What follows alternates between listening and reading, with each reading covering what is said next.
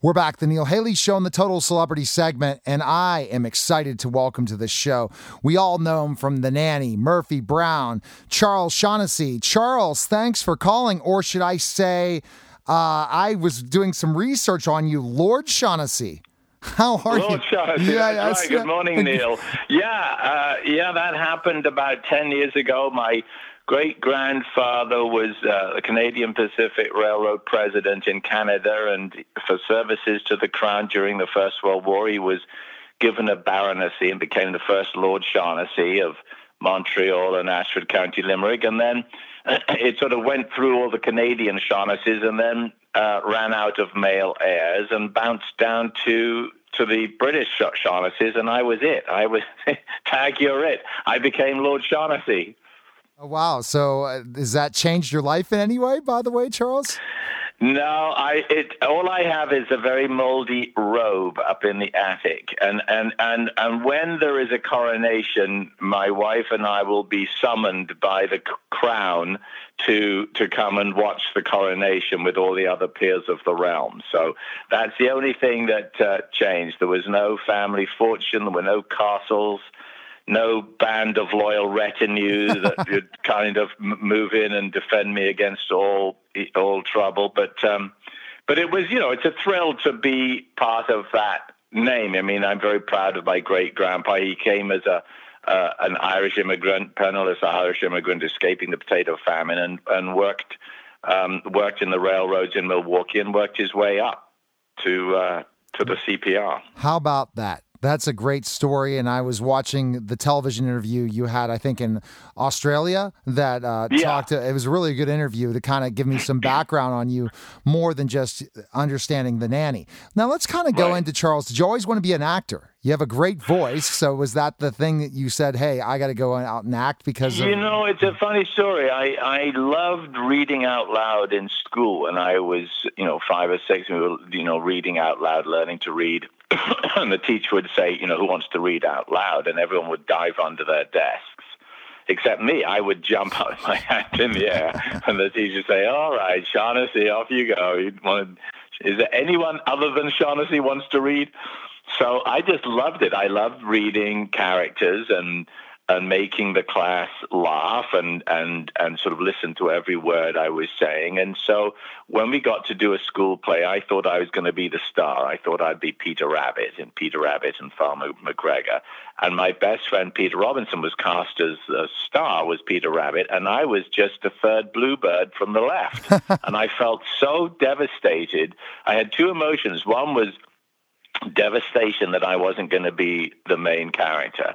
And then the second, almost immediately, was a sense of surprise that this meant so much to me. I was like, I had a sort of meta moment. I was upset, and then I was really intrigued by how upset I was and thought, wow, I must really want to do this. This must be something significant. So I sort of worked as an actor at school. I acted all the time, but I didn't become a professional till much later. I thought by the end of my academic career, I would go to college and study law and try to do something sensible with my life.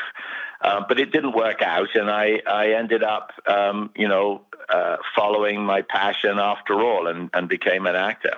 So, very interesting. So, did you stay where you grew up, or did you decide just to move right to L.A. when it didn't work out? No, I never thought I'd live anywhere other than England. I trained at an English drama school, a Central School of Speech and Drama in London. But in my second year, Central would always have 3 Americans come each year to study from abroad. And one of these Americans was a very exotic ballet dancer from Studio City, California. And I was very surprised and excited when she agreed to go out on a date with me. And we kind of started dating, and then I finished and went to work in England. She finished and came back to work in America. But after a while of a long-distance relationship, we just decided, I said, I really want to be with this woman. So I called up and proposed, and she said yes. And so the next minute, I was on a plane with all my worldly possessions and moved out to California to get married. And we've been living in California. We've got 2 gorgeous grown-up daughters now. Wow. We've just celebrated our 35th wedding anniversary, and the rest was history. Well, congratulations, and that's a great story. So you guys moved to L.A. and get married, and you kept this relationship. There's not many Hollywood marriages that last that long, are there, Charles? No, not at all. We're one of the survivors. All right, so let's kind of go talk about, so from once you got to L.A., how long was it till you got the part in Murphy Brown? How many years in L.A. till that Well, happened? Murphy Brown came out of the blue. For the first thing that happened was I got on Days of Our Lives. I got on a soap opera. Well, first I got on General Hospital for a week. That was great. I'd been doing a lot of theater, and through the theater work, I got an agent. And through the agent, I got a week on General Hospital. And from General Hospital, I got onto Days of Our Lives as what was meant to be just a short 3-day stint. But it turned into 8 years on the soap opera. And so after 8 years, I decided I had to leave that because otherwise I'd be there the rest of my life. Not that I didn't love it. It was a great job, but it was time to move on. So then I had a period of sort of just trying to find work and starting all over again. And it was at that point that I got this episode of Murphy Brown. And as a result of that Murphy Brown, the head of the network, when they were casting The Nanny, when The Nanny was being developed a year later as a pilot, the head of the network, which was the network that also did Murphy Brown, CBS, said the guy that was in Murphy Brown, he's the guy that should be Maxwell Sheffield. And he was, I didn't know this till afterwards, he kind of championed me as that character. And in the end, that's what happened. He got his way, and I was Maxwell. And that's an amazing story because when you first auditioned for The Nanny, you probably didn't think it was going to be that successful, that it would be all over the world. And I remember watching The Nanny when I was a pro wrestler in Germany and also Canada and French-Canadian territory, hearing it in French and then hearing it in German. So this is such an international show. For sure. It is. I believe it's the biggest international seller that Sony had because it's a universal theme. Every culture from China to Germany to South America, they all have the story of the cheeky servant who's smarter than the master and who is secretly in love with the boss. That's those archetypal stories are in every single culture. The cheeky servant who's, for sure, yeah. And who's sort of smarter than the boss. It's from Moliere onwards. And the idea of a woman coming to the door very inappropriately matched with the guy who answers the door. It's the Sound of Music. It's like when Maria comes to the Von Trapp family.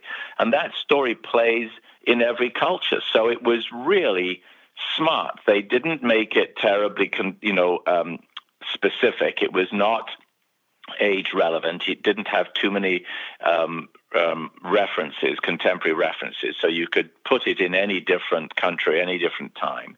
And it is going to work forever. I think The Nanny will be playing in reruns for the rest of time, more than any other show. I don't know if it's a reboot show, if you could remake it. I'm not sure how that would work, maybe. But as a rerun show, I don't see there any reason for it to ever stop because it works for everyone. You could be, living in an igloo in Iceland, and The Nanny would be relevant. You would know someone like that.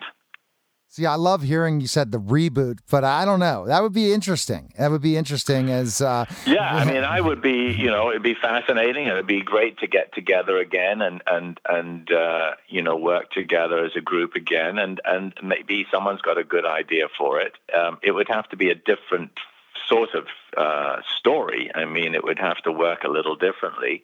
But, sign me up if someone can come up with a good idea and someone wants to buy it.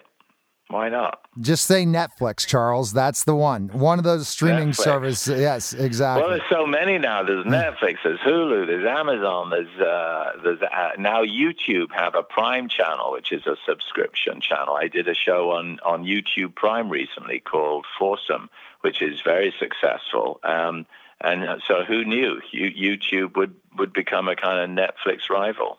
Absolutely, Charles. And was it hard? Were you typecast after The Nanny ended at all? Yeah, I mean, I knew going in that was going to happen. I remember saying to my agent when we started The Nanny, I said, this better run for a long time because I'm never going to work again after this. Because once you're a sitcom dad, it's really hard to get out from that. So it did take a long time. I kind of really had to grow physically, sort of just get older, so that people could forget that guy they saw on the screen in the reruns. And so now that I'm the age I am, and you can look at The Nanny and look at me standing alongside it and not think they're the same person. So now I'm beginning to sort of work as a in my own right. And even though people go, oh, you were Maxwell Sheffield, there isn't the immediate connection.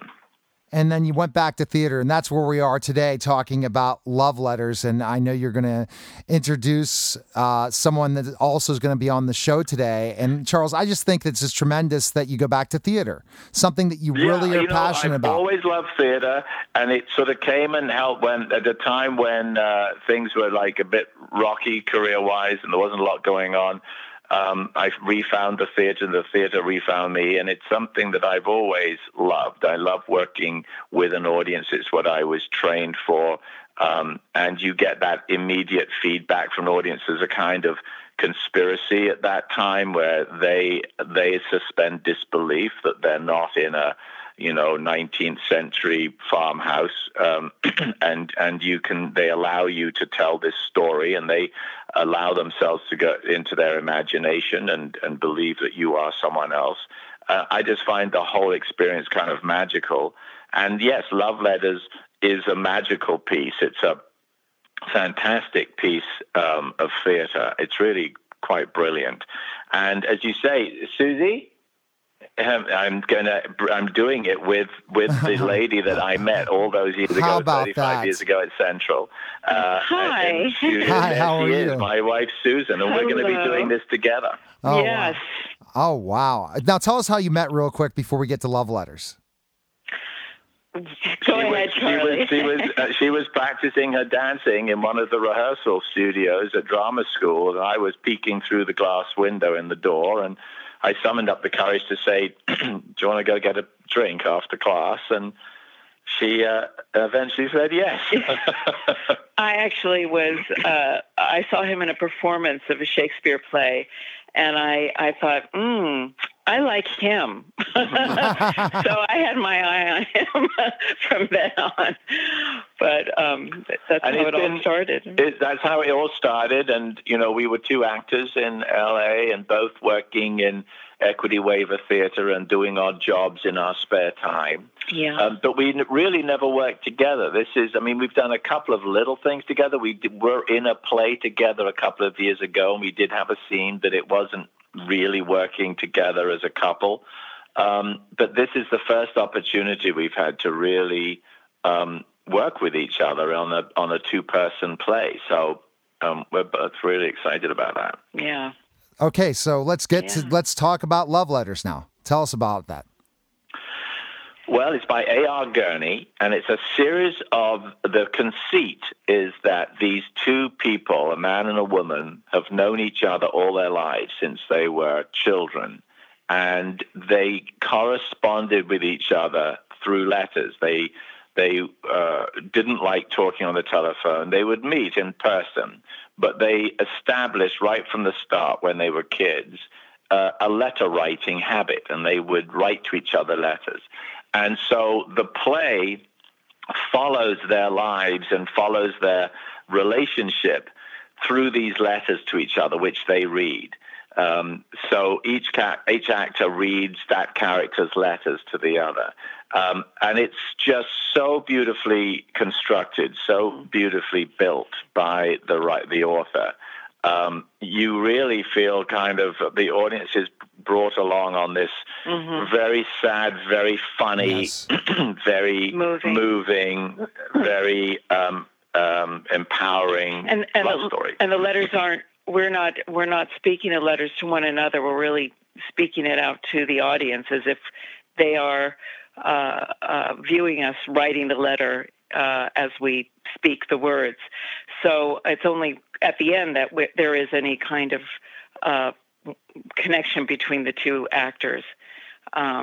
It's been phenomenally successful. It's been, it's one of those plays that you can take anywhere. And from its beginnings on Broadway and in London, it's been in every capital in the world, every city in the world, played by different couples. A lot of married actors have played it, and some that are not married, they've just done pairings. It's just a beautiful evening and perfectly suited to this event for the Robert F. Kennedy Children's Action Corps. It's perfect for that space. The North Shore Music Theater is the most beautiful space, lovely theater, and Bill Haney has been kind enough to offer it to us for the evening. He's a great supporter of the cause. So we're looking forward to a fantastic evening on the 7th. So how did you guys get connected with that, Susan? How did you guys get connected with this charity?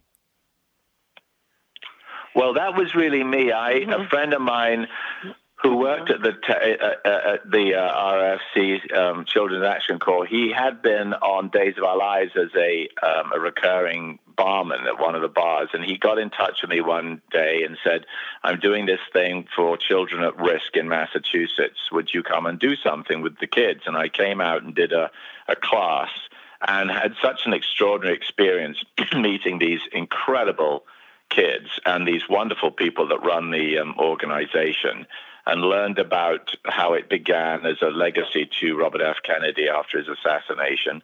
And they do incredible work. They intervene in the lives of children and young adults who are sort of on the verge of falling into incarceration and the penal system. And they try to take them out of harm's way. Most of them come from very broken homes, very dysfunctional families, maybe abuse, a lot of drug use around them. And so they come in and they take them out of that threatened situation and put them into a residential program where they can be educated and nurtured and sort of helped to avoid those things and become sort of, meaningful and contributive members of society rather than just being thrown into some juvenile detention center. Yeah. That's fantastic. And how did you guys... Yeah. And the change is extraordinary with these kids. Oh, it is, I'm sure. And Susan, did you enjoy this, the auditioning process coming to September 7th, especially because you guys are in LA, right? Yes. So it's in Boston. So how long is this audition process? Not auditioning, but I mean, preparing for the event. The preparation. Well, we've read it together several times, and we've, worked out, how we want it to look. And it's just been actually just reading it over and over together. And that's really been the preparation. He's my director, so I'm taking whatever direction he wants to give me. The great thing with this is, and the playwright's very specific. In the actual play, he insists on, no kind of frills. He doesn't want there to be any direction as such. He doesn't want the actors to be, overplaying anything. Yes, no exaggeration. He says just sit and read them and the words will do it. So we've really not had to do very much other than just get familiar with it and feel comfortable with it, and then let it sort of unfold on the night. That's fantastic. Yeah. Now, Susan, your acting career, after you met Charles, what other performances did you do? Mostly theater in your career? I did mostly theater in Los Angeles, and I did do a few low-budget movies and one not low-budget movie, and then I also was doing like voiceover, looping groups, things like that, but mostly theater. And she has some TV. She has a card, one of those collector's cards she played a resistance leader in Star Trek Next Generation. Yeah. So she actually has a convention, one of those collectible cards. Yeah. I get fan mail for that, which is funny. But that was sort of what I did out here, a sort of jobbing actress. And then when I had children, I was lucky to be able to spend time with my children, which is what was very important for me. And I was lucky enough because Charlie was on the nanny at that time. So, I could be with them and raise them, which was really very, very important to me. Well, that's fantastic. And Charles, again, everyone can find out more information on September 7th. Love Letters, where can they go for that information, Charles? They can go to N for nuts, S for sugar, M for mother, T for Tommy. So nsmt.org. And that is the North Shore Music Theater.org. And then click on events, current, I think it's shows and events or something. And you'll see a page for Love Letters. And it's Friday, September the 7th at 8 o'clock. We have a Q&A afterwards. And then for, I think, an extra donation, you can then we have a meet and greet in the lobby where you can actually come meet Susan and me and chat about the show and get some pictures taken. So it'll be a great evening, and it's all going to this terrific cause. You'll also learn a bit more about the Robert F. Kennedy Children's Action Corps and the great work that they do. And it's all being hosted by local news personality and newscaster Susan Warnick, that everyone in Massachusetts knows and holds near and dear. She for many years was a regular appearance on the TV screens in the local news arena. Well, that's great. And so, Charles, best place people can connect with you social media-wise and stuff, because you talked about you had it at your latest project you mentioned, but best place we can find info on you to kind of connect and see what's going on with your latest project. Well, I've got a Facebook page, and I've got a Twitter page. C_Shaughnessy is my Twitter handle, and Instagram, Charles Shaughnessy. Facebook, you just go to Charles Shaughnessy, look it up, and you'll see there's a page there that you can join and follow me. That'll give you all the information that you could possibly need. Well, guys, thanks for coming on the show. I appreciate it. Best of luck on the 7th, and I really enjoyed the conversation and story of how you guys met and Charles's career. Great. All right, take care. All right, Neil. It was great talking to you, Neil. Talking to you. Thank you so much. Take care, guys. Good luck with everything. All right, thanks. Okay. See ya. Thanks. Bye now. All right, okay, bye-bye. You're listening to Neil Haley's show, and we'll be back in just a moment.